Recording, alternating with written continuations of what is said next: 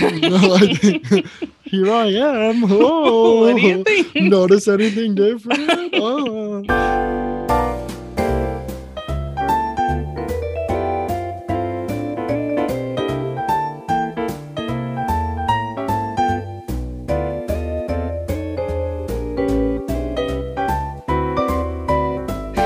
Hi, everyone, and welcome to the Two Takes on Film podcast.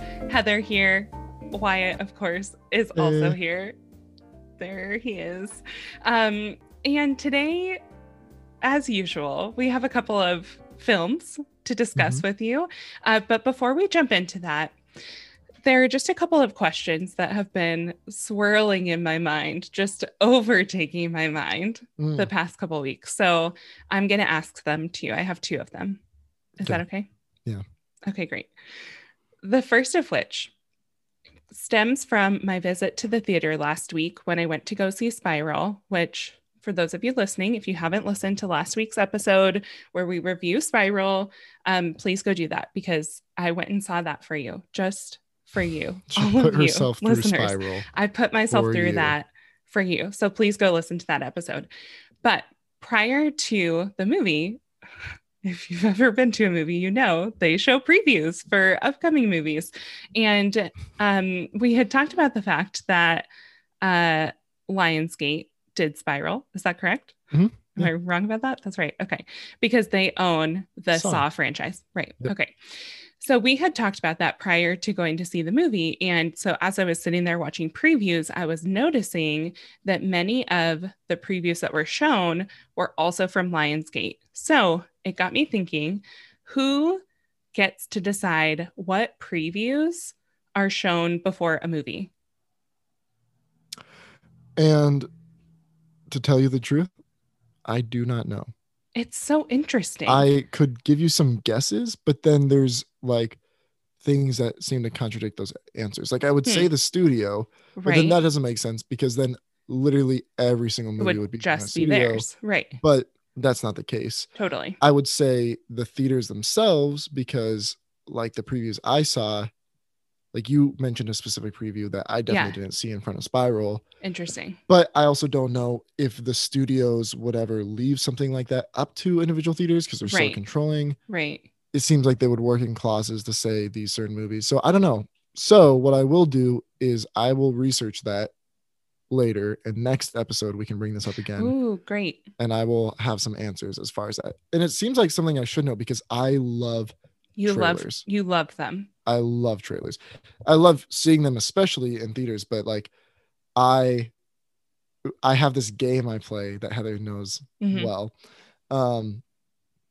It started off with like my sisters and stuff, like who I would go see movies with when I was younger. Yeah. Because it really was like, basically the game is I say the title of the movie as quickly as I can into the trailer. Yeah. So the preview starts, and like as soon as I recognize what movie that preview is for, I say the title of it to the person sitting next to me.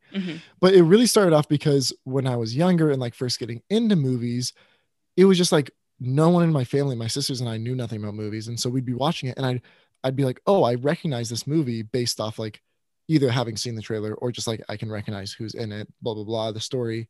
And I mean, this would be like, it'd be like a full minute into the trailer already. Yeah.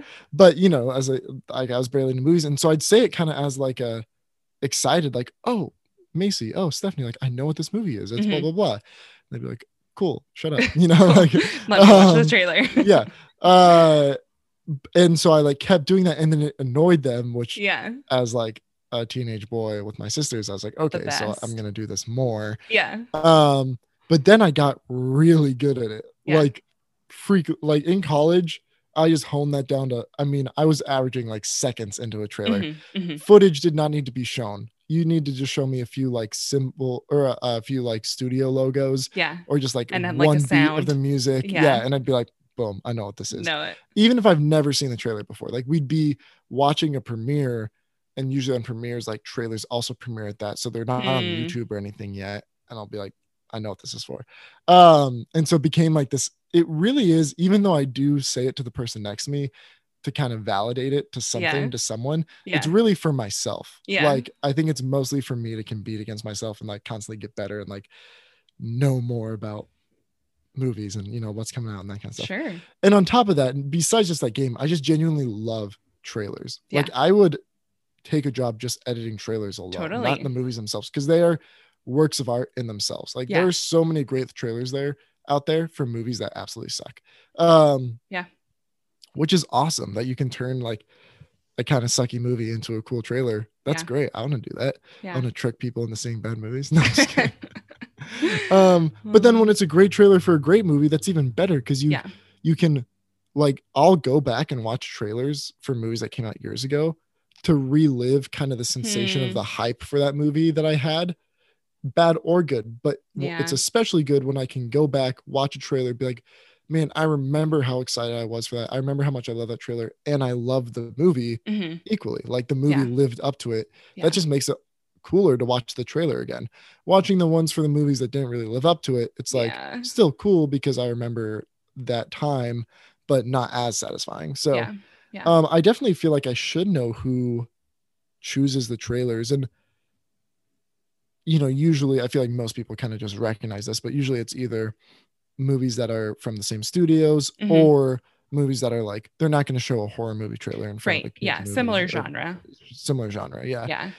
Basically just like the people who want to see the movie that is being shown, what else would they want to see in the future? So I'll do some research and I'll look into that. I love that. Go ahead. I was just going to say the trailer that you referenced that I saw that you did not see in front of your movie, in front of Spiral, was the trailer for Free Guy, which is one of the films coming out starring Ryan Reynolds, where he is a video game character. As an NPC. A what? An NPC, a non-playable character. Oh. So like in an open world game, and I say this like I play video games. I don't play video games. I'm just a nerd enough that I know the terminology for this. I don't think it's like that nerdy of a thing to know.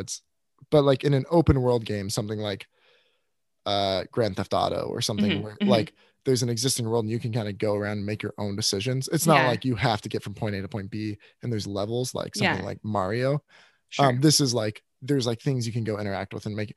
So there's a bunch of like characters walking around that you can interact with, but you can't play as them. They're non-playable characters. They just exist as like whatever. So he plays a guy, he's a banker, I'm pretty sure, who just every day goes about the same routine and like stuff happens in the city, like whatever.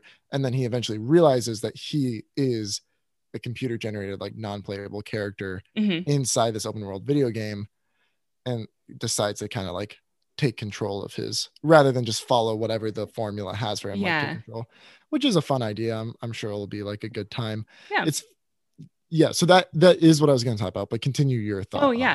My thought was, or what I was telling Wyatt earlier, was that when it was playing, I had this thought to myself of, wait, did they already make a sequel for this? Because I remember seeing the trailer for it prior to COVID. Like, I think it was then. Maybe it was when I went back to the movies to see Tenet for that like short time in the fall of last year. But I really think it was before COVID that I saw it for the first time. And anyways, when I saw it that time, I was like, oh, that looks interesting, whatever. But then the second time that I saw it, I looked it up afterwards. It's not a sequel. It's the same movie. It's just been delayed because of COVID. But in the time that it's been delayed, they obviously like recut a new trailer. And it felt longer than the first, which I know they do that for trailers. They have different lengths. The first was a teaser. So this one that I saw made me more interested in seeing it. Also, because since I saw that first trailer, I have watched Killing Eve, which one of the main stars of Killing Eve, which I'm forgetting her name, she is also in this film. So that's all I was going to say, was that in the time since I had seen that first one, I feel like whatever they did to add it or recut it or whatever changed my perspective on wanting to see it. So again, the power of a trailer. Yeah, it's funny that you say that, because so the first teaser trailer for Free Guy came came out in December of 2019. Oh, so, okay. I mean, a while ago now. Great. Yeah. A year and a half ago. Yeah. Yeah. So it definitely did play in front of movies late 2019, early 2020. And then they like pulled it back because not only COVID, so it wasn't playing in theaters, but they like took it off of like advertisements on YouTube and stuff like that because it wasn't getting a strong reception. I mean, you have Ryan Reynolds, who's like one of the most bankable stars in the world right now. Like everyone loves Ryan Reynolds. Put him in like an action comedy, like people are going to go see it. Yeah. But people like weren't responding well to the trailer, and so they totally cut it. And then they put out another trailer this past December. I think it was December 4th, 2020, which I guess is like 6 months ago now. Yeah. But you're just seeing it in theaters, right? You know, just the other day or the other week or whatever. Because I don't feel like I see a lot of trailers just in my everyday life unless I'm like actively looking for them. You know, like I don't. Often... I get notifications when they like, come out or whatever. Yeah. But what's funny is they acted like it was the first trailer. If you look it up, it's called like Free Guy Trailer, which is normally the name given to like the teaser, and then the first full length would be trailer number 1. And they even put out this video like a couple days before it came out of like this Zoom meeting, like this fake Zoom meeting between the cast. Well, I don't think it was fake, but I mean like it was obviously scripted or whatever. They did it to promote the trailer where they're talking and like basically just like Ryan Reynolds and a few of the cast members saying like, we're so excited for this movie or whatever. Like, we can't wait for you guys to see this like sneak peek that's coming out in like a week. But like a full trailer came out. Had already come out. Yeah. But enough people just like had other things to focus on. Totally. Understandably, you know, in the past year that they just acted like it never existed. So interesting thing, but it kind of highlights some movies really benefited from COVID. Yeah. To be honest, like the extra time. And I do agree with you. The second trailer is a lot more interesting. Yeah. To me, like it makes it look a lot more appealing of a movie to me because I remember seeing remember hearing about the movie and I was like, oh, that'll be a fine time. And I saw the trailer and I was like, ooh, that actually really doesn't. I'll still go see it, but like, doesn't look that good. Now it's back to the like, oh, that'll be a fine time. Yeah. I mean, like not amazing, but like, I'll have a few laughs, you know. Whatever. Yeah. So yeah, interesting way. I think another movie that's about to come out that possibly we'll be reviewing next week because it does come out this next week, that I think is going to really benefit from just having full on waited a year is Quiet Place Part 2. Yeah. One, because those movies are just made for the theater. Like you have to see that in the theater, which I'm sure we'll talk about when we review it. Yeah. But they really, it's been over a year since it was supposed to come out. They were the first movie, I don't know if you remember that, to fully say like we're gonna wait. We're not like we're waiting out the pandemic. Like not like Tenet, where it's like a month at a time or whatever. Yeah. Like a couple times, like, no, this is like. That's what John Krasinski said. He said, we will not release this movie until we can all see it in a movie theater together. Yeah, I remember that statement. I remember reading it almost in tears thinking, oh no, this is going to be a really hard year for movies. Yeah. Like, this is not going to be fun for me. But everyone followed that. Yeah. Which a lot of people did. And that was kind of, but good for him for making that decision, if he was like the one to truly make it or whatever. And I think that I was just gonna say, what a difficult decision to make. Like I can't imagine having this finished product, like they were ready to release it, and then making that decision of like, no, I think we need to wait, and then just sit on it for a year, which granted that gives them more opportunities to workshop it or whatever. You know what it's like is when you are coming to the end of a season, like a season like summer, fall, and you find a really nice outfit for the season that's coming to an end, and you're like, man, I just want to go showcase this. Like I've got this thing coming up, this dinner, this whatever, I want to showcase this outfit, but like I think I've got to wait till next summer. Oh my gosh. It's not time. It's not time right now. It's not time. This season has passed. I need to wait until I can like fully utilize the situation and the weather and the atmosphere again. And so it hangs in your closet. I say this like this happens to me a lot. I think it's happened. I was going to say this feels very personal. Usually what happens is I really enjoy a good sweater and I'll find sweaters on like clearance during the summer. Sure. Like, oh, this is such a cool sweater. But like, it's August. You know, I gotta wait. Yeah. And then like October, November, the cooler months will roll around and I'll forget about it. And then it gets to, like Christmas. I'm like, crap, I forgot about that sweater. I gotta wear it like one good time. And then like holiday season has passed and I'm like totally wasted it. Anyway, wow. John Krasinski did not waste it. He waited till a good time. And if you're listening to this tomorrow, Sunday the 23rd, Sunday the 23rd, if you're listening to this, or like the week following, it means that probably A Quiet Place Part 2 is coming out in a couple days, and there is probably a theater open near you. So you should go see it in a theater. Let's all see it Thursday, Friday, Saturday, and then let's get together next Sunday, the 30th, I think. 30th, yes. Yeah, 30th. The 30th. Yeah. And you can talk about it with us, and we'll have seen it too. And it'll be like old times where people went and saw movies on the weekends that they came out, and then we talked about it as a collective group, as in you guys sat and listened to the two of us talk about it. But you know what I mean? Let's go see it this Friday. We'll see you there. I love that. Do you think we have time for my other question, or should we save it? It's up to you. Oh my gosh. Okay. I'll just quickly mention it because it's currently happening in the news of my area of Southern California. So I live in Orange County, and this past week there is someone who has been driving on freeways and has been randomly shooting at cars. And that's terrifying to think about that.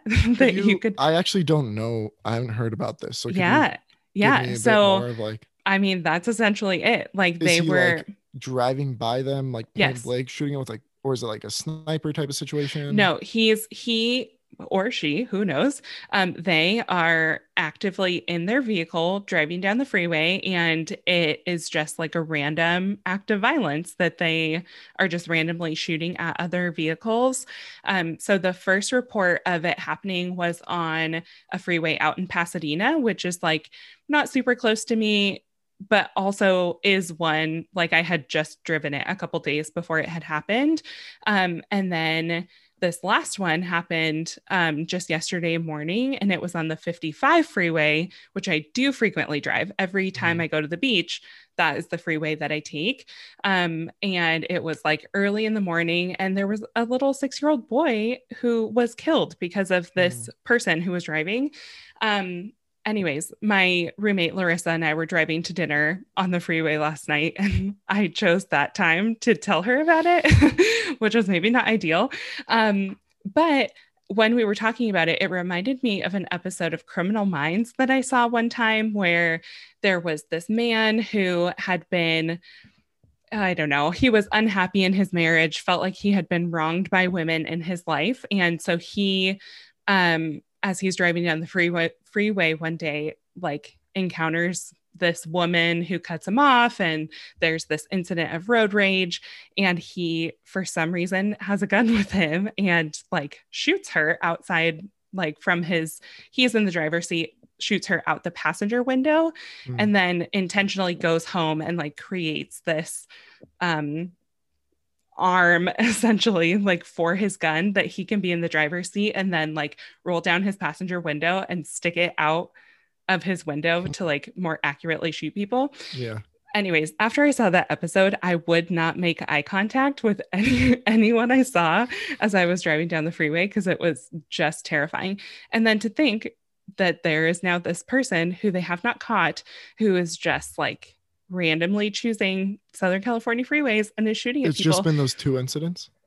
It's happened a few different times. Oh, so those 2 freeways are the ones that I remember hearing about, but there have been multiple like victims and all of that. It reminds me of 2 things: a movie and a real life situation. Yeah. A movie being Unhinged just this past year. I didn't see it. No, I did see it. It was the idea sounds similar. Yeah. And then 2, there was a real life situation which I think might have been adapted into a film at some point, and I really don't know all of this for sure, so I'm going to say things that I think I remember hearing. Okay.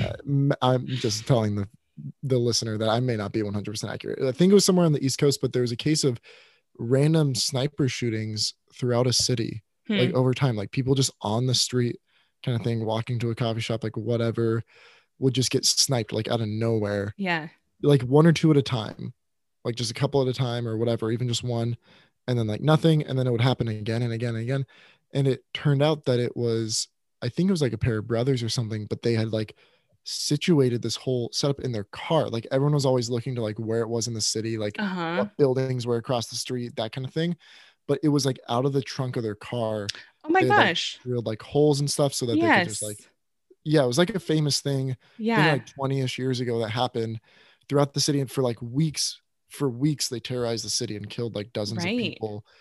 Not that this is exactly like that, but totally that idea of just like on the road, they can just flee the scene immediately. Yeah.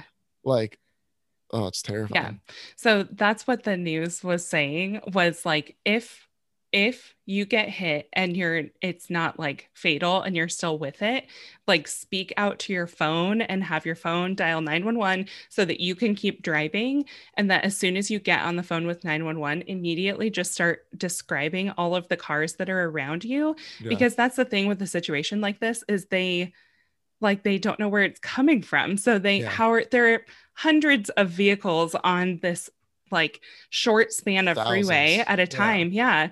So how are they just supposed to be able to like find this person? So anyways, as Larissa and I were talking about this last night, particularly about the Criminal Minds episode, we were just wondering, and I'd love to hear your thoughts or our listeners' thoughts.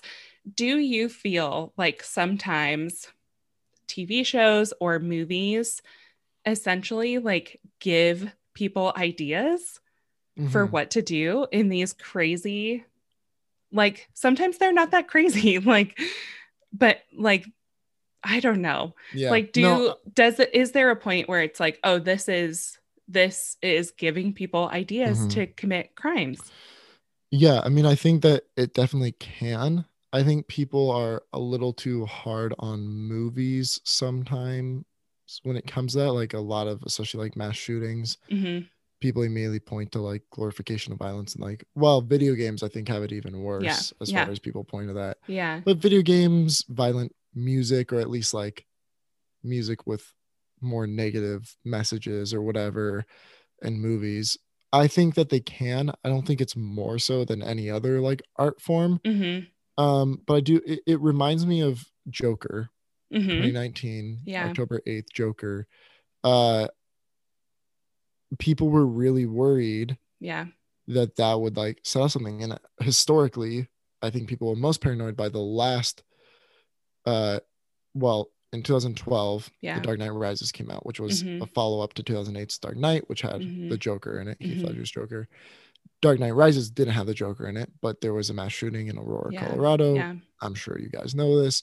I was not in Aurora, in Medford, Oregon, but I was at the premiere, and I remember leaving the premiere with like a dozen texts and calls from my mom, and the guys and I all had like texts from my mom because they had heard about this happening and didn't know, like, is this like a widespread thing? Like, is this like a planned attack on like theaters all across America? You know what I mean? Like, and they're people who had young children or like young adults during the time of like 9/11 and stuff. So I think their minds are prone to think like organized attack, terrorism kind of thing.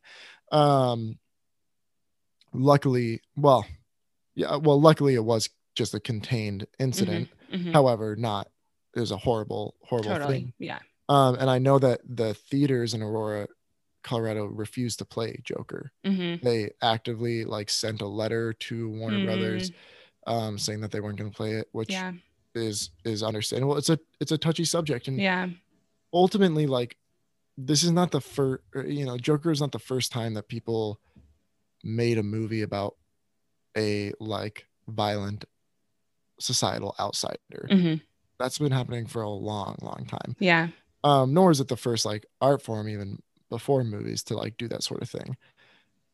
And ultimately, I think that artists should not be restricted to show and depict whatever they want.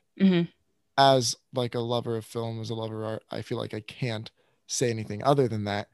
However, being completely honest, personally, sitting in a theater watching Joker, especially the way that Joker did play out with the nature of the violence that occurred. Yeah. I thought like if it went more theatrical, if it went more bombastic, like this big widespread city thing, but it really was like this personal thing that the character, and obviously, sorry, we're like spoiling Joker a lot, but like an act of violence that he carries out. Especially sitting in the theater watching it as like, I don't think there's any denying that most people who carry out mass shootings, and by most I mean like most, like 99% look like me, age range, race, and it made me feel a little uncomfortable being in the theater thinking like, are there other people, white young men watching it, who are going to be like, that's my hero now? And people were really concerned about it. Luckily nothing happened. Like it was a success as far as like no form of like violence or anything happened. Maybe that's a testament to like how well the movie handled it. Maybe it's good luck. I don't know. I do think that artists should be able to show whatever they want, but I do think that there is a point where you have to ask yourself as an artist, is this socially responsible for us to put out? That's interesting. Are we opening up potential to incite the exact thing we're trying to condemn? And there's a lot of nuances that go into it. You cannot portray those types of characters sympathetically, which I think is a problem that a lot of people had, is the movie portrayed him sympathetically. However, there were things to be sympathetic for. I don't know. It's such a complicated situation. But I think that ultimately, like, I'm not going to sit here and say that I think that filmmakers should or shouldn't put A or B or Z into a movie. But I do think that it's every filmmaker and every artist's responsibility to look at the content they're putting out, look at the reach of the content they're putting out, like how many people are viewing this, the type of people are viewing this, and just think like, is this a responsible thing for me to be doing? That's a lot of weight to carry. It is. And maybe they think no, and that's the answer they wanted. Maybe they're trying to be irresponsible. I don't know. I'm not them. But I think that is like a decision for them to make. And that's not just with like that kind of situation. That can be with the way you depict or represent all sorts of different things that might affect someone. That's a vague statement, but things affect people. Movies affect people. If you're making movies, I mean, I think that most filmmakers are more in the business of affecting human minds than like filming things. that might sound like a weird sentence, but like I think one of the things that is most attractive to me about film is how effective it can be to a single person, to an entire society. And I think that good filmmakers understand that, and they understand the power they wield through that. And that is the business they're in. They want to make stories that will affect people more so than they want to just film this thing with a camera. So hopefully they'll understand the weight and the responsibility of that, for as heavy as it is, like you said. Maybe they will, maybe they won't, but hopefully they do. I don't know. It's interesting. It's a tough subject. It's tricky. So listeners, if you have thoughts on this, I'd love to know just what you think about particularly violence in film or TV shows, and what the line is between between art and inciting something beyond art. I don't know where that line is. I don't know that anyone knows. So cool. Well, those are my questions for you today. Thanks for that. It's a good time. Movies in theaters, trailers, all the things. So excited. But the two movies that we are going to be discussing today are actually both available on Netflix. So if you are not quite ready to head to the theater yet, that's okay. There's still lots of great things that are coming out on streaming services for you to be able to watch. So today we're going to be talking about The Woman in the Window and Army of the Dead. Do you want to start or do you want me to start? You start. Okay, great. I'm going to be reviewing The Woman in the Window. And again, this is available on Netflix. It just came out last week, I think. Mm-hmm. Yep. And it is the latest film from director Joe Wright, who is responsible for Pride and Prejudice, the Keira Knightley version, Atonement, also with Keira Knightley. Mm-hmm. Atonement was also my first rated R movie that I saw in the theater after I turned 17. Wow. Doesn't that feel significant? 2008. Yeah. Well, yeah. And Joe Wright is also responsible for Darkest Hour, who it stars Gary Oldman, who was nominated for, or the film was nominated for Best Picture at the 2018 Oscars. He won Best Actor. And Gary Oldman won for Best Actor. Yeah. So, and Gary Oldman is also in this movie, The Woman in the Window. So, The Woman in the Window is based on a book by the same name. And so there's another one of those. We had a book turned movie last episode, and again with The Woman in the Window. So The Woman in the Window is about an agoraphobic woman named Anna Fox, and she's played by Amy Adams. And Anna is trapped inside her New York home, her massive New York home. Of course, because she is agoraphobic.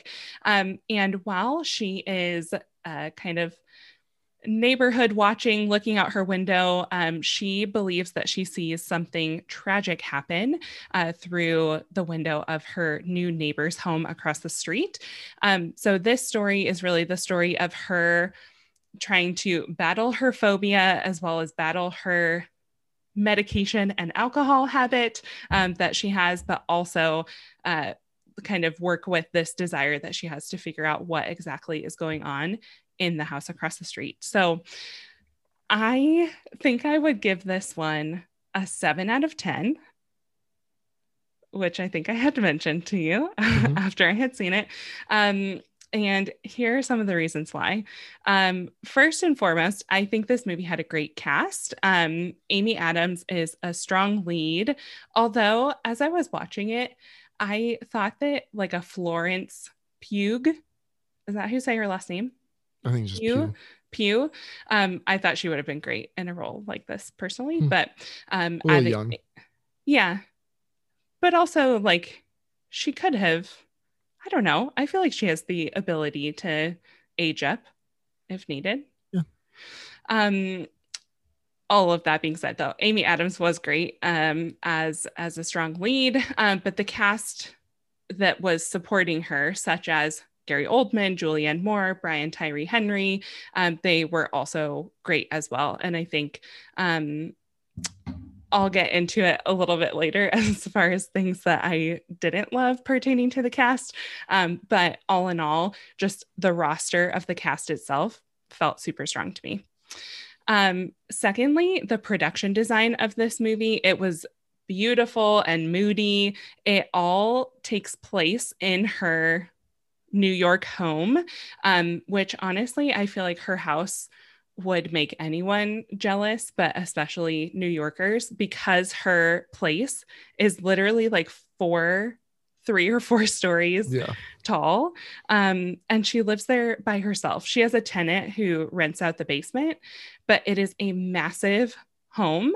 And I think that was almost a little bit disorienting throughout the movie because you expect, oh, she's living in New York by herself. She probably has like 1 level of that building, but no, she has the whole thing. So that's interesting. And I think they were able to use it and use the different spaces for different parts of the film. But the home as a whole is beautiful.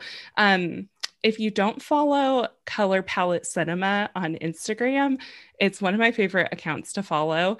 It takes snapshots and scenes from movies and shows the color palette from that scene. Mm-hmm. And I feel like this movie gave a lot of potential content for something like that, just because of the colors that were used in both in her costumes as well as just the set design as a whole. I just thought it was pretty. Yeah. Do you have anything to add so far? You're being so quiet, and so I don't know if it's because you're just really waiting or I didn't enjoy the movie too much, but so maybe that's I think that Joe Wright is an interesting director. He's had some high highs. I think Atonement is a fantastic movie. I think Darkest Hour is overrated but good. But he's had some really low lows as well. Like Pan in 2015 was just not good, and even his best works like Atonement or Darkest Hour, I think there are considerable flaws in. He's also a weird director stylistically. His movies feel like an attempt to be overly stylish, but I don't know, almost too old school.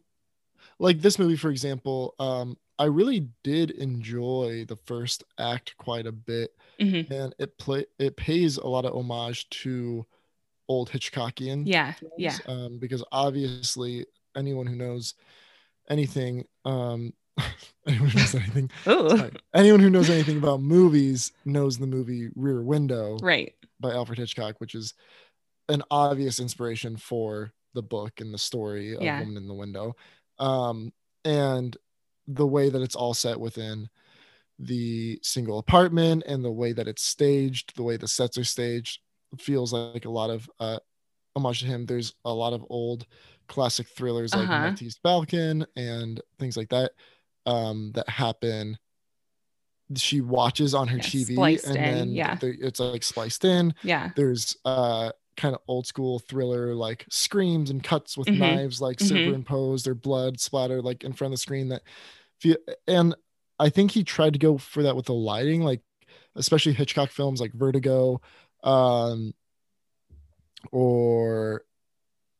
Vertigo in particular, like with the green and the red. But a lot of times in old movies, old thrillers like that, you'd have these closed sets that are like indoor rooms, and then outside the windows they just have like singular lights, like a green light just coming through the window. And there's like curtains, like half like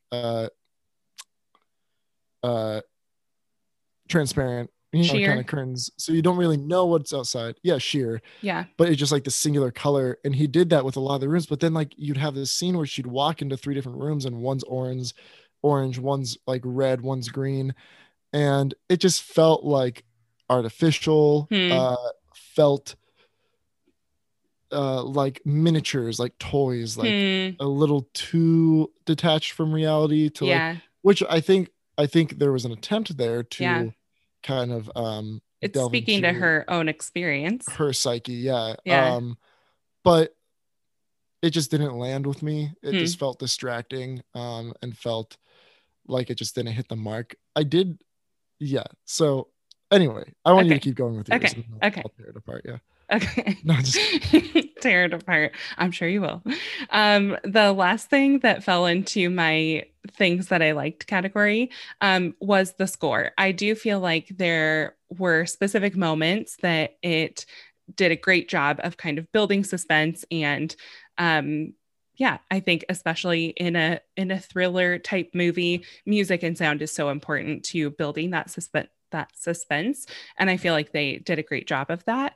A fun little fact for you about the score, Atticus Ross and Trent Reznor were supposed to be the score people, the scorers.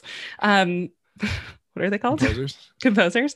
But this movie, as many movies have been over this past year, like we have talked about, was delayed multiple times. And so when it was delayed and then brought back into production, they were actually replaced by Danny Elfman, who ultimately ended up doing the score. So we have talked a lot about Atticus Ross and Trent Reznor over particularly this past Oscar season. So I think it would have been interesting to see what they would have done for a movie like this, but Danny ultimately Elfman is not a bad replacement. For those of you who don't know, sure. He's a constant collaborator of Tim Burton.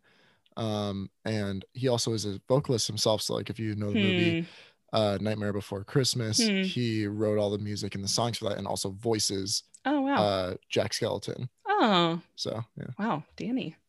Yeah. Man of many talents.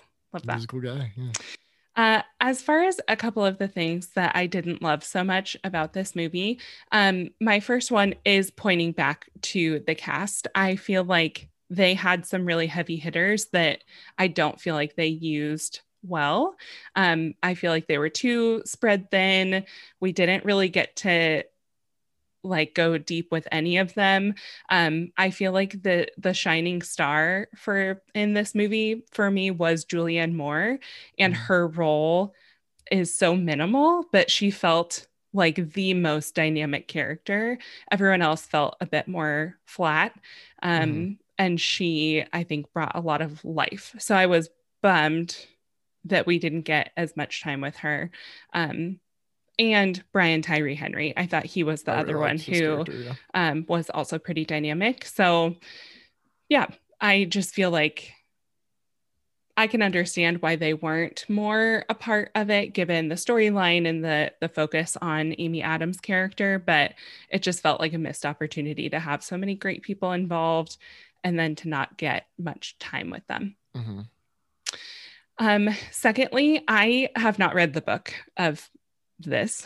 However, in reading some other feedback and reviews of others who have watched this movie, it seems as though there are quite a few key elements that are missing, that are in the book that are missing in the film, which ultimately, whenever you turn a book into a movie, that's going to happen. Like you can't have a book length movie. It's just not possible.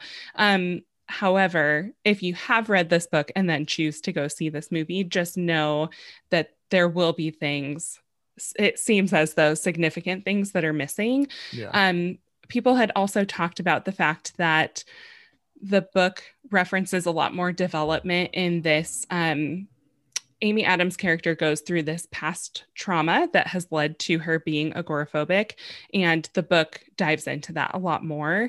And I think that was missing in the movie, was just kind of the empathy for her character, and what she had gone through that led to this place that she was now. So anyways, I think I would be interested in going back to read a book like this, because it just seems like the kind of story that I would enjoy. But again, if you have read the book and then you're going to go watch the movie, just a heads up there. Yeah. And then the last thing that I'll mention is that I think the ending falls a bit flat. I think there's a big buildup right at the end.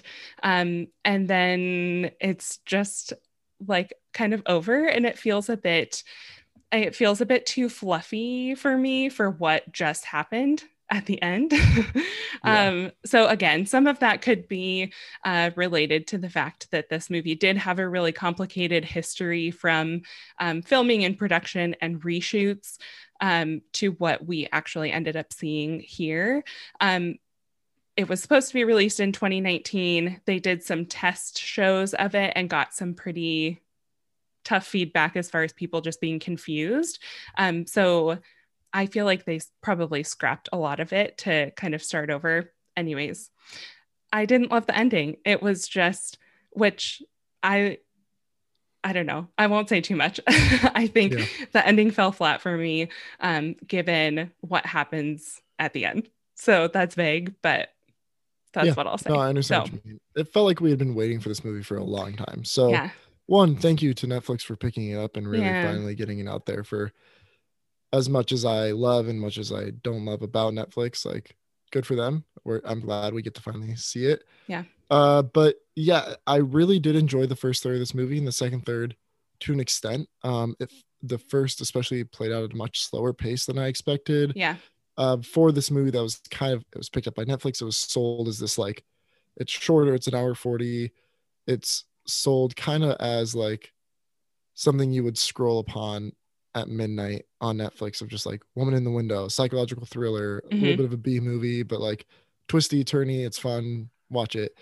But then like starts out pretty slow and had some slightly confusing kind of narrative beats as far as exploring her phone calls with people from her past that explore the so-called trauma that you mentioned, and kind of spliced in with like modern day events and stylistic choices of other mediums being superimposed and that kind of thing. But I really did enjoy it. The way that it played out felt very much like I could see this being read as a book. Like it felt like this is book to screen happening. Yeah. And we're watching like a very stylistic but dedicated adaptation.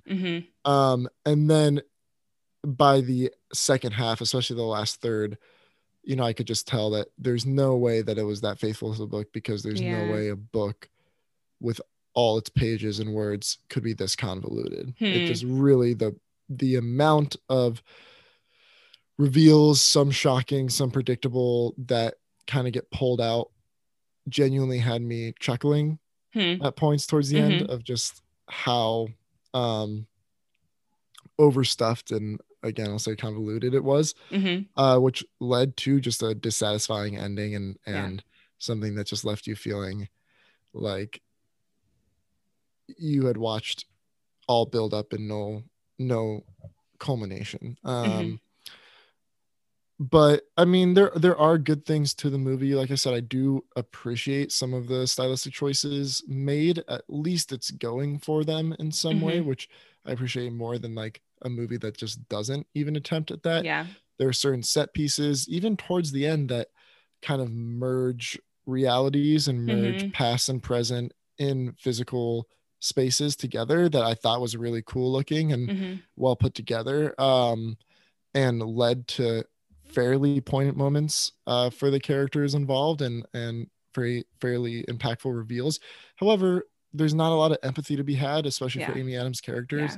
The way we don't get to know too much about her past or that kind of thing makes some of her actions more so just annoying. And you know, like there comes a point in the movie where like you meet this person and you kind of trust them, but then they kind of do something creepy, and then you meet this person, you kind of trust them, but then also Amy Adams is kind of doing some creepy stuff. So you're like, I don't really like anyone in this movie that much. Like, not only do I not trust them, which is cool and that's good, and that makes for like tense watching, but I don't like them very much either. It's great when you have a movie character that you don't trust, but you really like. You know, like I don't trust them. I don't know if they have good intentions, but man, I really like them. And like whatever their intentions are, I kind of hope they get to see them through.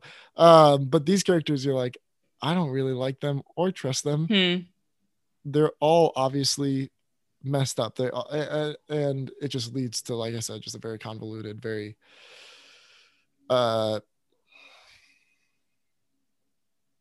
just overstuffed, complicated ending that doesn't offer any satisfying conclusion in my mind. But I think that it's watchable enough. I think that the twist endings will satisfy general audiences enough that it's a good time if you like that kind of thing. Like if you've ever been on Netflix in the middle of the night, not knowing what to watch, and you see like a normal length to shorter movie about like just some sort of like kind of self-contained psychological thriller that obviously is bound to have some sort of twist, some sort of killer reveal, some sort of that, not too scary, but also not violent. And you're like, man, that sounds good right now. Like, I just want to watch that. This is going to be one of the better of those options you have. Totally. So I definitely would suggest, you know, giving it a watch. Like, I think you will find yourself enjoying it if you're in that, if you're in that mood. I will say that this movie gave me Disturbia vibes. Disturbia starring Shia LaBeouf from 2007. Another movie that's like a blatant, not ripoff, but took severe inspiration from Rear Window. I love Disturbia. So I didn't love this quite as much as I loved Disturbia. But I did really enjoy this. Like you said, it's a shorter watch. It's on Netflix. And definitely has some positives. So I would say check it out. The Woman in the Window. Woman in the Window. And I do love Amy Adams. She's one of my favorite actresses of all time. I think she's arguably the best actress working today. So, you know, for her performance alone.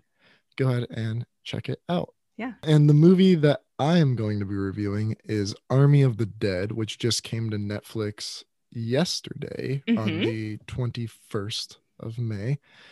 This is the latest film from director Zack Snyder, who is a very interesting figure in modern Hollywood. And I personally feel that it would be beneficial to dive a bit into his history, his career, to kind of understanding what brought him, not necessarily to understanding this movie. I think that you can take this movie on its own terms and that's fine. But just understanding what led him to the point in his career that he is now. And if anything, not to this movie, but just as he's just a very interesting figure. Like I said, I think that his career is one that should be and will be looked at for a long time. And I think ultimately will have a lot of impacts on Hollywood, whether we've seen them come to fruition yet, or have yet to see them happen.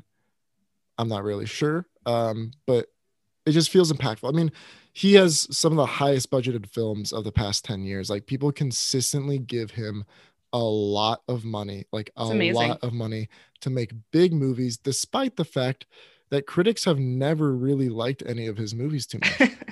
Really, he has like 2 movies that critics look at and are kind of like, yeah, we get the novelty. Not really that good, but like we understand why people like it. It's decent. For people who don't know, can you list some of the movies that he's been a part of? I will. Okay. Yeah. I was just saying, like, someone who consistently puts out content that general audiences don't always like that much, and critics especially don't like that much, yet continues to just draw in these huge audiences. Like, that's someone that's worth looking at. So Zack Snyder, well, first of all, a fun fact about Zack Snyder. Seems like a really wonderful guy. I've mentioned this before. I'd love to like hang out with him. But he and I have something in common. We're both big fans of the Green Bay Packers. Oh my god. Zack Snyder is actually from Green Bay, Wisconsin. He was born in Green Bay, which isn't like, not a lot of people from Hollywood are from the Midwest, let alone Wisconsin, let alone Green Bay, Wisconsin. And he was born in 1966. If you know anything about football, 1966 was the first year of the Super Bowl. That was Super Bowl I, happened in 1966. Wow. You had had world championships for years before that, but this was the first year of the Super Bowl era, as they call it. And the Green Bay Packers, the greatest franchise of all time, inarguably, sure, they won Super Bowl I. Oh. Flash forward to 2016. It was the 50th Super Bowl. Panthers played the Broncos, Cam Newton, Peyton Manning. But anyway, in that whole season of Super Bowl 50, Super Bowl L, sure, they used Roman numerals. The NFL ran like an ad campaign entitled "Football is Family." Like, they had a bunch of commercials just throughout the season that would play during games that was all about how like lots of families have like this deep connection through the teams that they root for and stuff, and football is family and your heritage. And then that all kind of culminated in this set of commercials during the Super Bowl that were obviously really well produced, like they're real official, about football being family. And the main one was like a 3-minute commercial. Like, it took up almost an entire commercial break. More so than a commercial, it was almost just like a little short film. Yeah. It's literally their organization. They are the NFL. That highlighted a phenomenon that has been around for a little while called Super Bowl babies. So basically, Super Bowl babies are babies born in the city that won the Super Bowl approximately 8 to 10 months after that they won the Super Bowl. So you can assume that they may be a product of their parents' excitement as to winning the Super Bowl, their celebration. Yeah.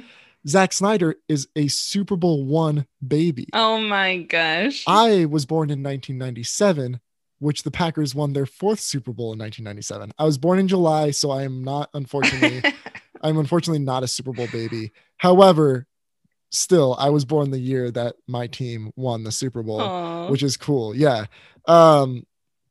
But he is a Super Bowl one baby, and it was super cool because they literally contacted people who were Super Bowl babies from like all 50 Super Bowls all over the nation and like filmed them. So you had like at the time 50-year-olds obviously that were Zack Snyder's age. Sorry to reveal Zack Snyder's age to everyone. I mean, it's public information, but he's 56.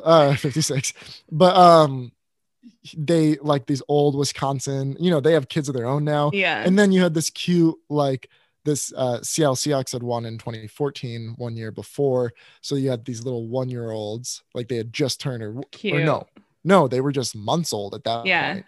Because this is only they were like 3 months old in their little Seahawks like onesies and stuff. And they were Super Bowl 49 babies.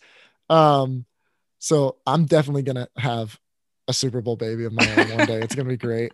Like, I gotta find someone I'm willing to have kids with before the Packers win their next Super Bowl, because you never know how long it's gonna be. If I wait too long, it's gonna be too late. It's true.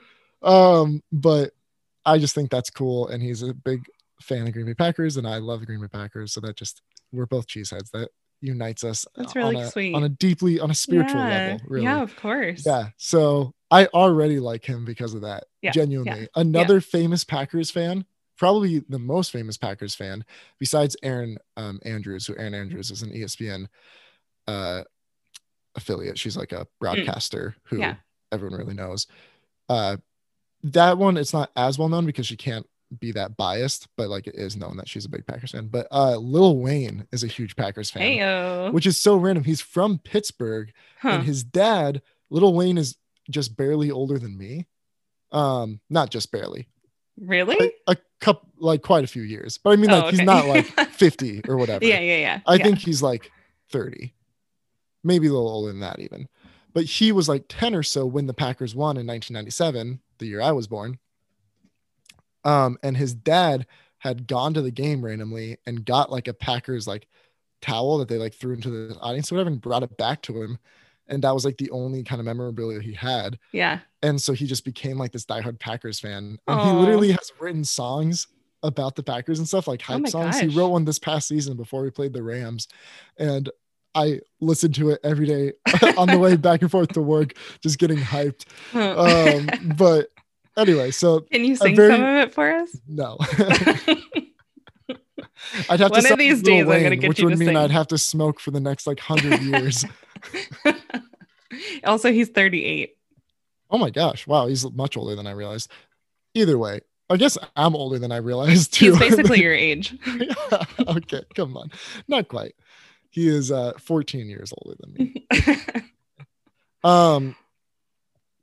But he's also a funny one to me because like Zack Snyder, you're like, Hollywood, he's from Wisconsin. Like, oh, that's cool. But then you listen to him talk and you're like, oh, I can hear it. Like, I can see how he would be from that place. Obviously, he hasn't lived there for a long time. Yeah. But Lil Wayne, like, Wisconsin is like 99% white. Yeah. You know, like Lil Wayne does just not seem like the demographic of like cheeseheads, you know? Yeah. But that's the other thing is being a franchise that old and that great. You spread out. You have fans all over. And that's a great thing about like Green Bay, Wisconsin is a tiny city. It's about the size of Medford, Oregon. And so it's not a place like San Francisco where it's like there's a ton of San Francisco fans and 95% of them live in San Francisco, but there's also a ton of people in San Francisco. Yeah. Like there's a ton of Green Bay fans, but there's only about 100,000 people in Green Bay. Yeah. So obviously they're going to be other places. Right. Like no doubt Wisconsin is like the highest pool of Green Bay fans, but like they've spread out. A lot of people don't stay in Green Bay is what I'm saying. Yeah. So you just find other Packers fans like all over. Everywhere. You know? It's great. Anyway, now to that was the part about Zack Snyder that I thought was important for people to know to his career. They've got to know. No, that had nothing to do with it. Now we're actually. It's a fun fact. I love that. Yeah. So Zack Snyder started his career, at least from a feature film perspective, from a feature film standpoint. He did like a lot of music videos and TV commercials and stuff like that. Directing 2004's Dawn of the Dead, which is a remake of 1968's Dawn of the Dead, or excuse me, Night of the Living Dead. No, sorry, a remake of George A. Romero directed Night of the Living Dead in 1968, and then he directed Dawn of the Dead in 1974, I want to say, which took place in a mall. Dawn of the Dead 2004, Zack Snyder's version, is a remake of that. And it kind of melded the ideas of George A. Romero, who's like the godfather of zombie movies, his old school zombie style, with like this modern wave of zombie movies, which were a lot more like high octane. Like old zombie movies were a lot slower. The zombies were always the classic, like really slow, hands out in front of them kind of thing. Whereas in the like early 2000s, you had this wave from like Danny Boyle's 28 Days Later of really like fast, literally fast paced, like the zombies can run fast kind of thing. And then also just like faster paced, like truly like high octane zombie movies. And Dawn of the Dead melded the two. It was very stylistic. Very much felt like a nerd's dream. It was kind of video game-y. Like it was very popular. It performed very, very well. Critics weren't convinced on it, but didn't hate it by any means. To this day, it's one of his best reviewed films. And it stuck out having a really terrific opening scene, which has become like a thing in Zack Snyder's career. He does his opening scenes really, really well. That really, like, I think people were just ready to go theater and watch another terrible zombie movie, because 75% of zombie movies suck. And like got caught of this, like by this hook of a first scene, and we're like, wow, this is new, it's fresh, it feels like an improvement, or at least like it has something to add to the Night of the Dead like lore. And that kind of kicked things off. After that, he directed 300, which was a very popular. His movies make a lot of money, so that's one of the reasons he keeps getting handed these big movies. Totally. But also to an extent, like, he's made some serious duds. So why do people keep seeing these movies? That's another thing. Because like the question I first asked was, why do studios keep handing him these movies? Well, they make money. Studios' jobs are just to make money. That's really it. That's all they care about. So that's simple. But why do they keep making money if they're not that good? They're a lot of fun to watch. My biggest problem with him has always been that it's style over substance for him. He often sacrifices story for style. He sacrifices genuine character building moments for shock, which is my biggest problem with Army of the Living Dead, the movie we're going to talk about tonight, or one of my biggest problems with it. But that first became very apparent in 300. If you really watch 300, it's not actually that great of a film, but it's a really cool film. It was original. It's hyper stylized. It feels like you're watching a comic book, in like the most like adaptative way possible onto film. Like, I saw this interview where he's talking, and he's talking about how he pitched 300 to someone, and it's this old studio filmmaker, like old school guy. And he's like, okay, so where in Greece are we shooting?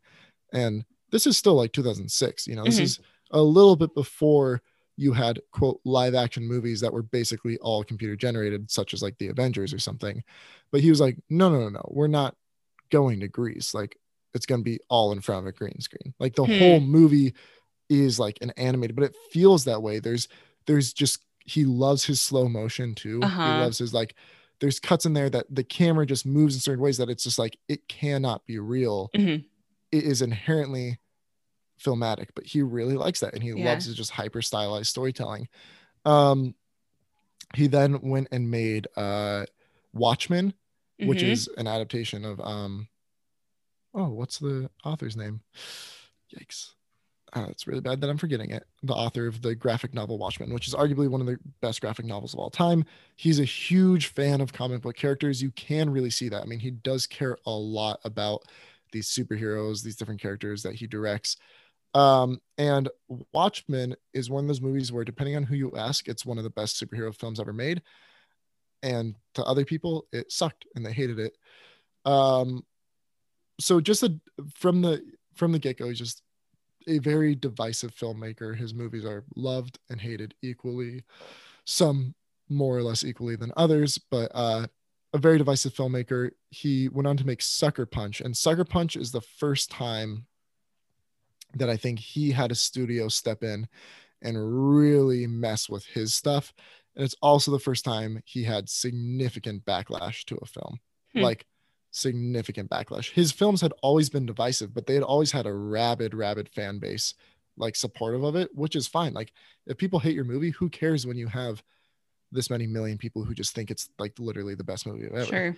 Sucker Punch was his first like big misstep, and honestly to this day his most egregious one. I think he's done better since, but I think it might have been a bit of a reality check to him. Basically, Sucker Punch was about, he saw it kind of as an indictment of sexism in like nerd culture, as far as how nerds view their female characters and that kind of thing. Like it's a movie about these women who are in a mental institution, and they like basically collectively, this is a very simplistic way of describing the movie, but they basically collectively daydream these like grand action adventures, and if that's real or the other one's real or whatever, it's kind of revealed throughout the movie or whatever. But basically there are these women in skimpy outfits fighting these dragons, you know, that kind of thing. And I've seen quotes from him where he said like, people would say like, why did you dress the woman like this? And he'd say, you dressed the woman like this, like you as a society, you know, like, so you did this to them, kind of thing. And which is like, cool, I get that, but also no, you directed this movie, bud. And what happened is I think that he genuinely meant it as like an indictment, but then so you're indicting like a culture that has kind of done this to our woman, our female action heroes. So to prove that, you make a movie featuring women in skimpy outfits in fight scenes and a lot of slow-mo and close-ups, and it's marketed as that because they want to make money, and then a bunch of guys go see it to get that, and that's exactly what you gave them, and it wasn't nearly strong enough, condemning enough to like sober up the guys who like were like, oh yeah, let's go see this movie because these hot girls are like fighting monsters. Like if he had put some like really heavy-handed messaging in there, they'd probably like have that thought, go see it, and then leave with their buddies kind of like silently being like feeling bad about themselves, which is a good thing. But he didn't do that. It was confusing on whether he actually meant it that way or he himself was kind of like playing into his own. I mean, he's part of nerd culture. Like, so that was like his first major misstep. And from there, the hate for him, I think, grew a lot more from just like, not a fan of his to like, this guy doesn't make good movies. Like he simply just doesn't actually make good films. Like look at his films so far. None of them have actually been good. And Sucker Punch was the first one that was like truly bad, that people looked at and were like, oh, this isn't a good filmmaker. And then, but he, I mean, still made a lot of money. He's still like a prominent filmmaker. He got a call from a man named Christopher Nolan in around 2010, 2011. And Nolan obviously had just come off of directing the Batman trilogy, and he said, I started working on a script with my wife and with David S. Goyer, who was the screenwriter for The Dark Knight and The Dark Knight Rises, and it's a Superman script, but I don't think that I want to do it. I'm going to be done with Superman or superheroes after the third Batman movie. But would you want to do it? And Snyder said yes, met with them, grabbed the script, developed it from there, and directed Man of Steel in 2013, which I personally think that it's one of his outright better films. However, again, very, very divisive. But DC by 2013 was already playing catch up to the MCU. So they created the DCEU. Man of Steel was the first film in the DCEU, and they were just overly eager to catch up to the MCU as far as world building goes, to building this whole like cinematic universe. And so they immediately followed Man of Steel with a sequel. And with the sequel, while they're developing it, Zack Snyder at one point was like, hey, I think I want to have Batman show up in this movie.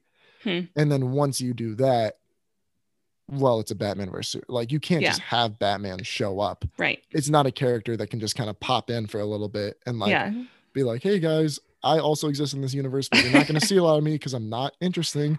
Like, no, it's one of the most universally like adored and interesting characters in existence. And the studios, I think, heard him and were like, oh, so you're making Batman versus Superman. And whether that's what he meant or not, that's what he was doing now. Yeah. And that resulted in 2016s, 2016s. Crap. I feel so dumb. One of the two. Look it up. I'm going to say 2016. Okay. 2016's Batman vs. Superman, Dawn of Justice, which was supposed to be kind of the movie, like the Avengers had Iron Man, then the Incredible Hulk, then Captain America, the first Avenger. Is it 2016? Yeah. I know. No, I was definitely questioning myself. But MCU had Iron Man, the Incredible Hulk in 2008, Captain America, the first Avenger, and Iron Man 2 in 2010, and then Thor in 2011, before their fifth film was the Avengers, where it came together and it was like, oh, this is an established like universe now.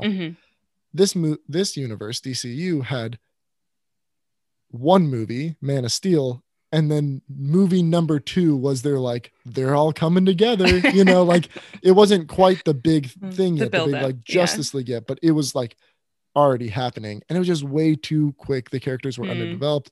People really did not like it, myself included. But for some reason they kept going, and at this point Zack Snyder is directing every single DCU movie. Like that's not usually Marvel was directing, was hiring new directors for every single film, and so he was hired to direct Justice League, which came out in 2017.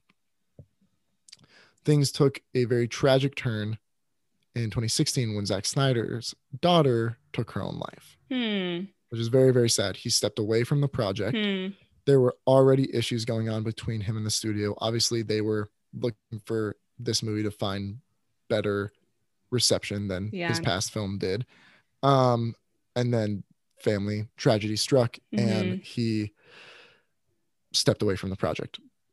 Luckily enough, for as volatile as MCU and DCU fans can be towards each other, there was a pretty universal nerd rising of support for him and for his family, and for suicide prevention organizations and mental health awareness organizations, which was really, really cool to see. And I've seen him talk about that, like the reaction from the fan base and how much it obviously means to him. Yeah, of course. Personally, that like he has those people, and and he really does, like I said before, he loves his nerds truly. And I really do respect that from him. Warner Brothers brought in Joss Whedon to finish Justice League. Joss Whedon is also kind of like nerd god. He directed the Avengers, but also was doing Buffy the Vampire Slayer and Firefly, like TV shows way back in the day. But Joss Whedon made an entirely different version of the movie. By all accounts, it was this weird thing where it came out where like things slowly, like the day of, I think someone walked out of the theater and was frustrated by the movie they saw, because the 2017 Justice League was abysmal. I mean, truly abysmal. It made no money. People hated it. I mean, like really, really, really awful. Just a mess of a film. And I think someone somewhere walked out that day, like day of release, and tweeted #release the Snyder cut. Which director's cuts have been around for a long time. That's always a thing that, like, in the film world, people are like, we want to see the director's version. There's like, we don't want any studio meddling. We want to see like, what did the director originally have? Yeah. Because we can tell that this was like tampered with, Yeah.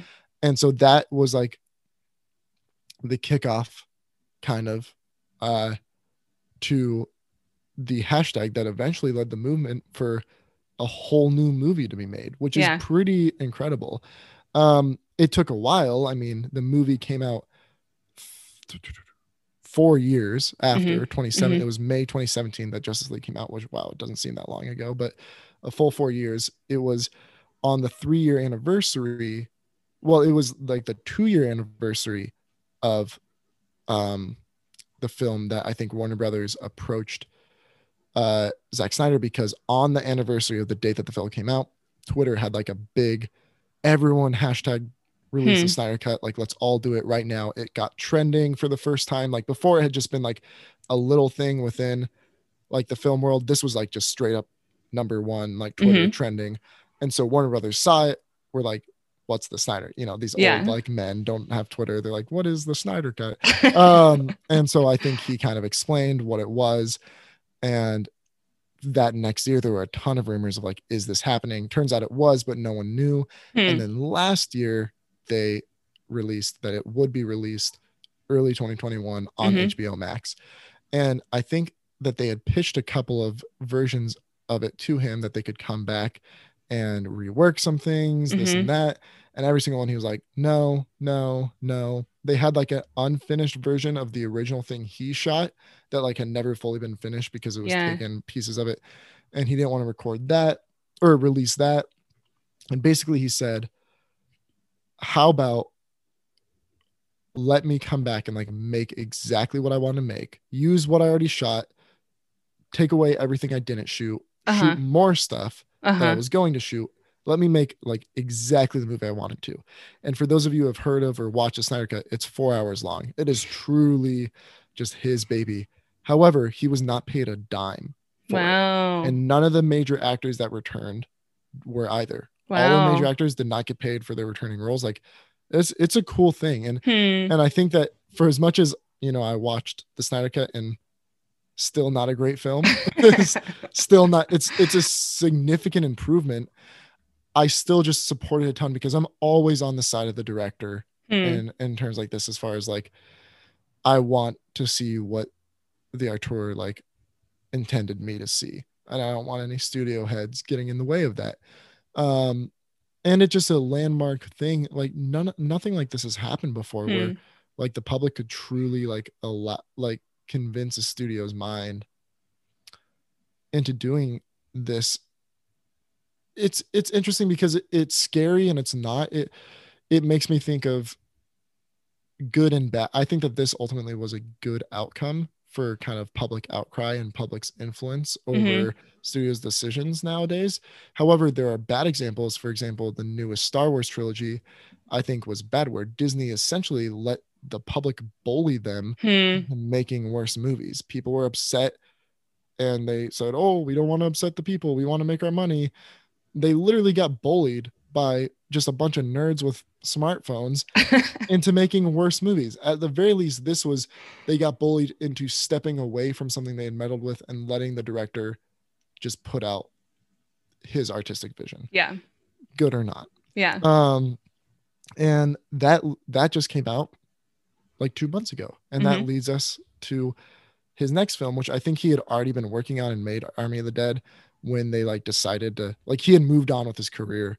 And then the whole Snyder Cut stuff like really came to fruition. So I don't think it was purposeful that these were like right next to each other.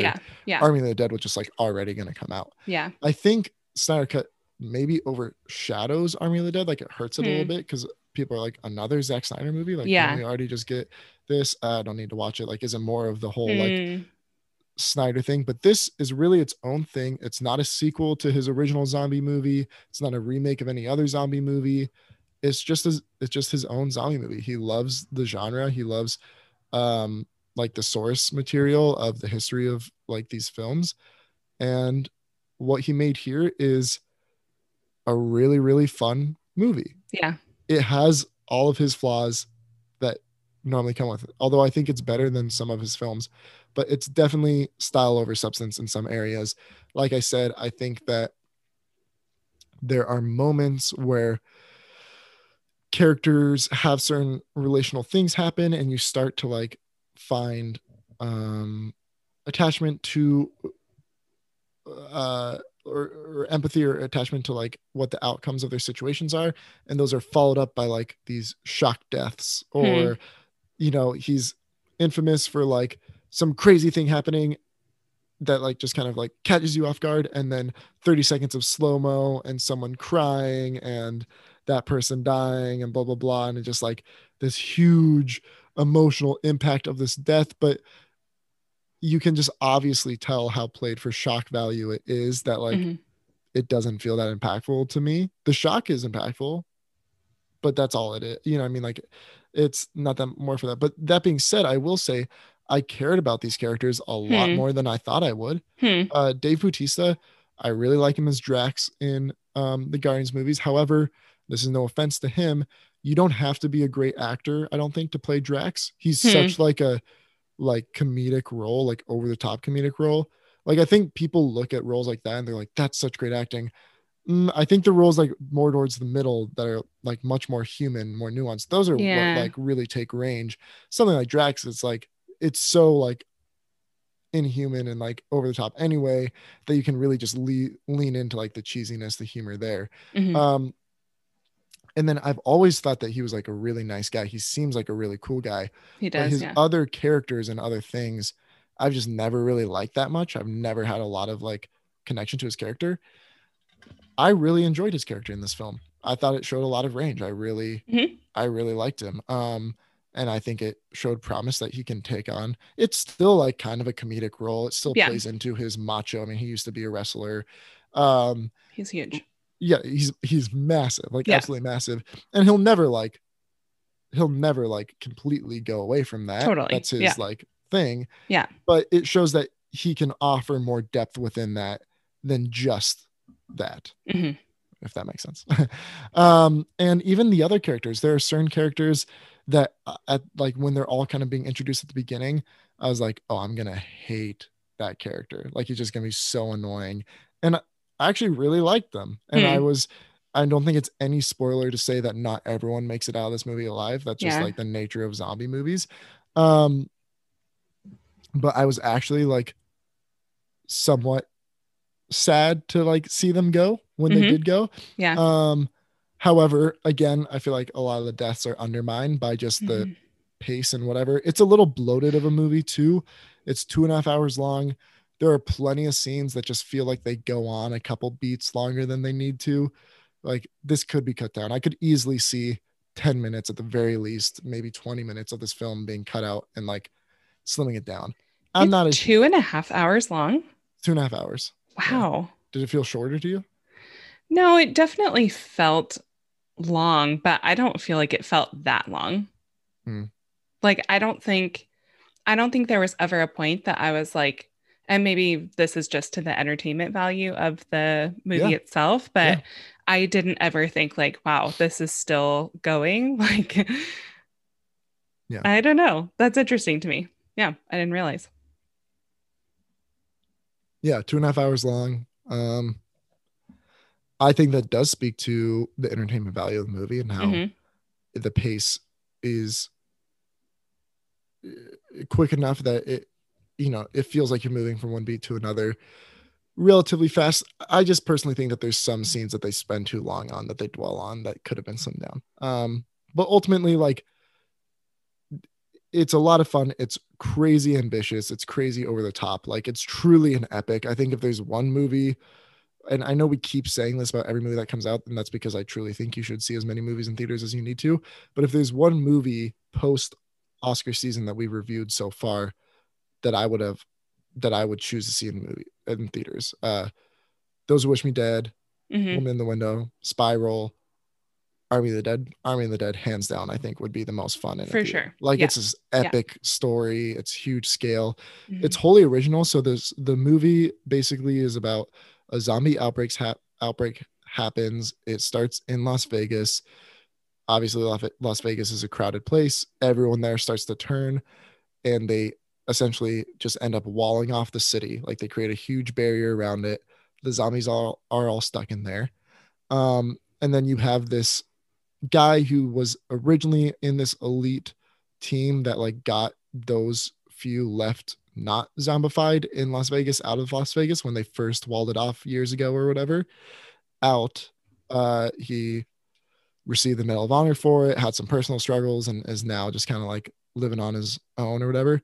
He's approached by this billionaire, this mysterious billionaire who used to own one of the main casinos in Las Vegas, and basically says there's a vault underneath my casino that has $200 million in it. Insurance already gave me that money back because it's considered like the same as if it got burned up in a fire or something. Like it's lost in there.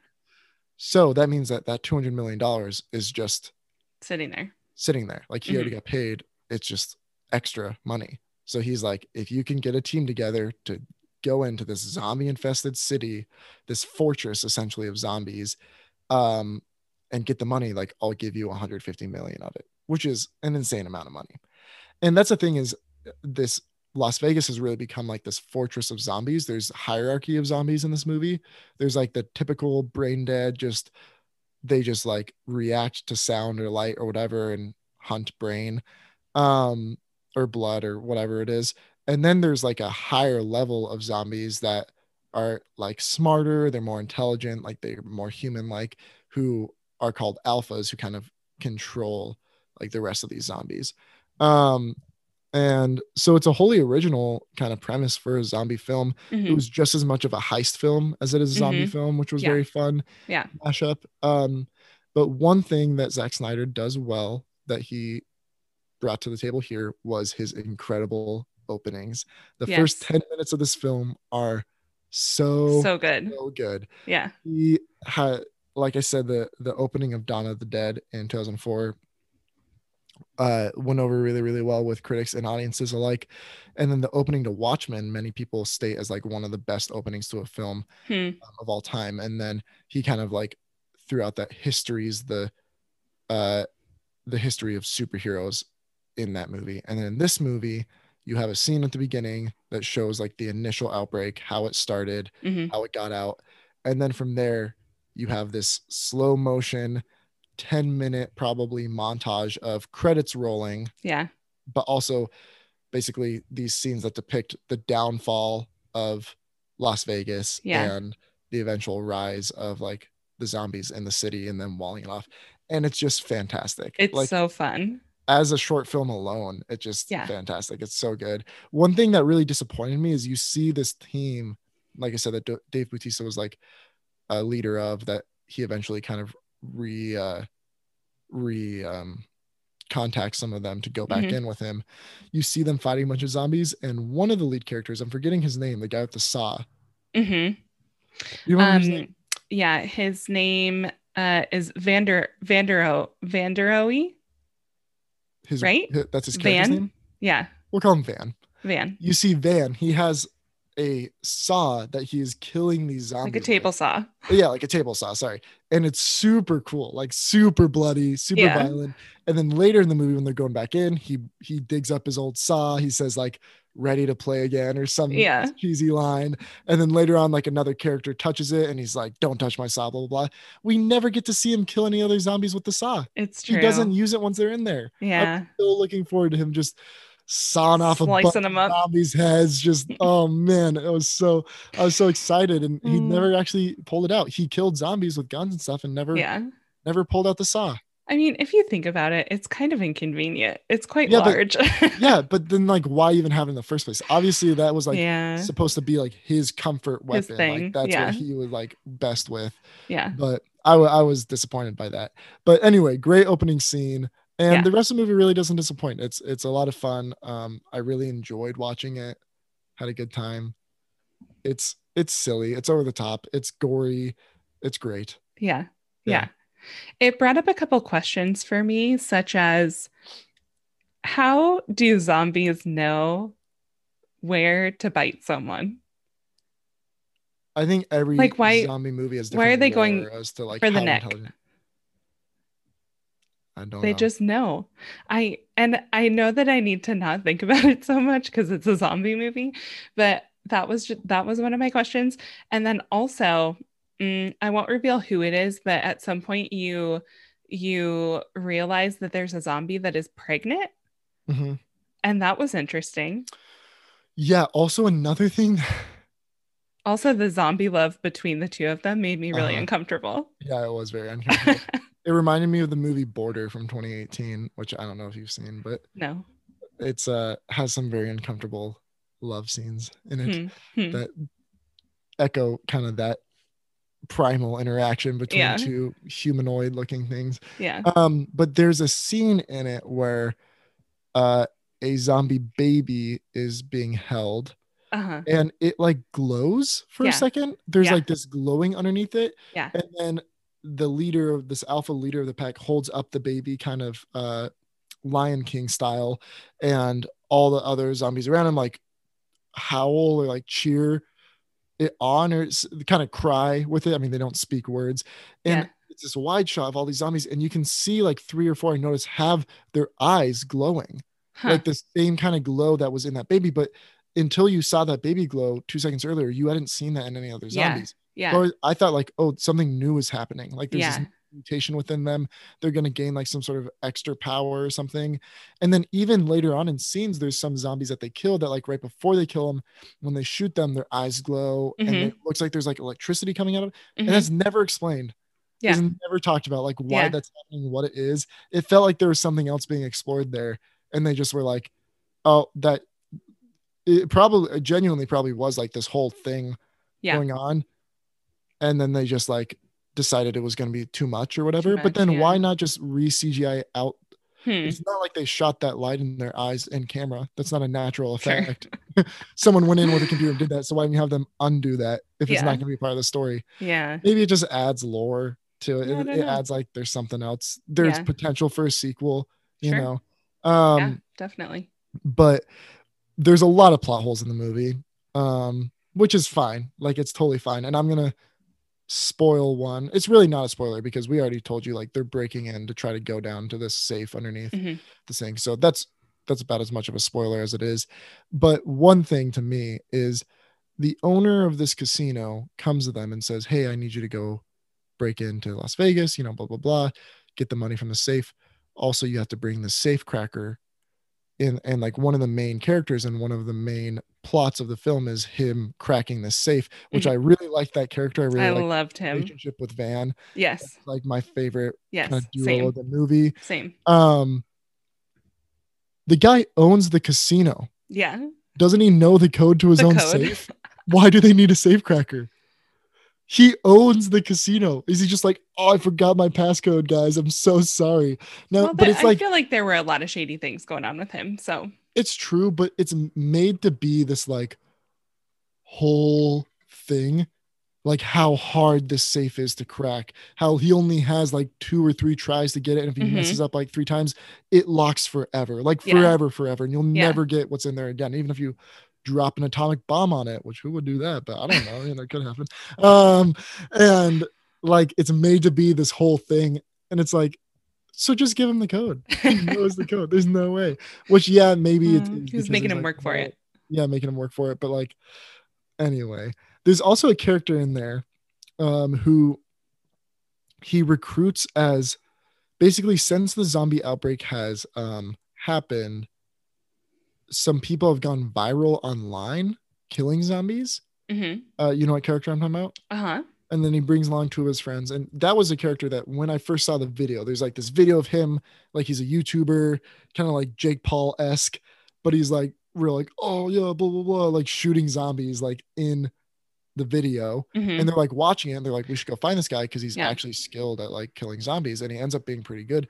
I actually really liked his character. He was like a noble person by the end. And his friends that came with him ended up being like, I thought they were purposely going to be like the annoying, even like when they first enter the zombie area, they like take a selfie. Like they're supposed to represent this like social media youngster like age, but then they end up being like some of the more like I don't want to use the word noble again, but like loyal, integrity, like they have integrity compared to some of the other characters that are like doing shadier things. Like they're just straight up there to like help out the cause or whatever. They're there to get their money or whatnot, but like, you know, and does he not look like Josh Gonzalez in the movie? Josh, if you're listening to this, not exactly, and his hair is like bleached on top and stuff. His lower half of his face and facial hair, I could see it in the movie specifically. Totally. Like the very first video was like, that looks like Josh Gonzalez. Yeah. Which is we love you, Josh. Not a bad person to look like. A good looking man.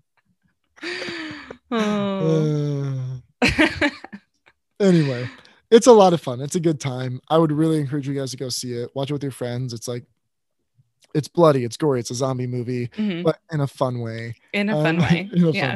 Yeah. And it also has a great soundtrack. Yeah, it does. Zack Snyder is another one of those guys like Lindelof that I mentioned a lot of times that loves putting songs that don't match the tone, you know. 100%. Yeah. and it's a lot of fun. The whole opening sequence. Yeah. Oh yeah, exactly. Credit Which sequence. It definitely does match the area. Oh, also another kind of plot twist that I like, or not plot twist, sorry, plot hole. So more zombies got out. Right, because like, so the zombie outbreak happens in Las Vegas. Yeah. They seem like they wall it off within like a couple days, kind of thing. Like it starts to happen, they're like, oh crap, what do we do? And the government's like, just acts on it. They're like, we just got to wall it off, shut it down. But then there's other scenes that happen obviously outside of Las Vegas, outside of the border, the walls, where zombies exist. A past incident with the main character, as well as like the video of that YouTuber. He's not in Las Vegas when he's doing that. He's just like in the street of wherever else he lives, killing zombies. So like, is the outbreak still happening in the rest of the world? Maybe because it's not as concentrated, or maybe, I don't know. But it kind of seems like once it gets to a city, it's done for. Totally. Like the whole thing just collapses. Yeah. And that's kind of what the movie makes it seem like, is that they were lucky enough to just wall it off. And it just like Las Vegas is just sitting out there tearing itself apart. But luckily everyone else is safe. Yeah. Which is a smart move, as far as keeping the rest of the world safe. But that was just confusing to me. But also, I don't care. It doesn't matter that much. Ultimately, it isn't the highest quality film or anything like that, but I did really, really enjoy watching it, and I think you guys should watch it too. Yeah, a lot of fun. And as someone who in the last episode of our podcast, as we reviewed Spiral, I know that I talked about how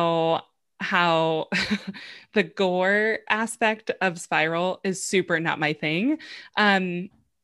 As Wyatt just mentioned, it's a zombie movie. There's a lot of gore. There's a lot of brains exploding in front of you, ligaments being torn out of necks. Like, it is a gory movie.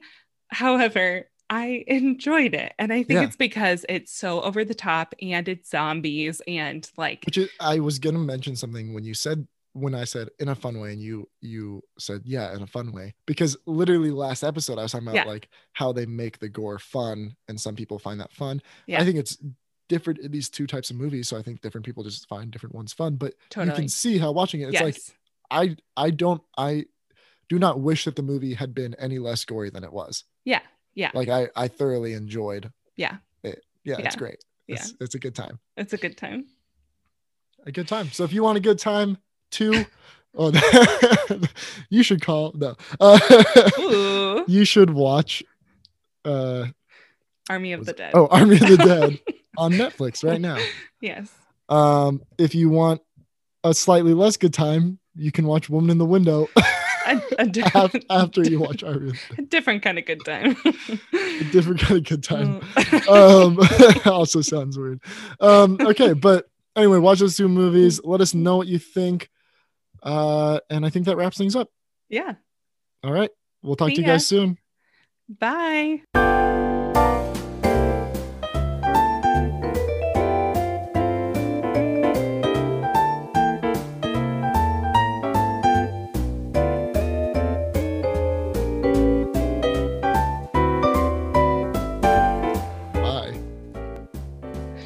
Bye.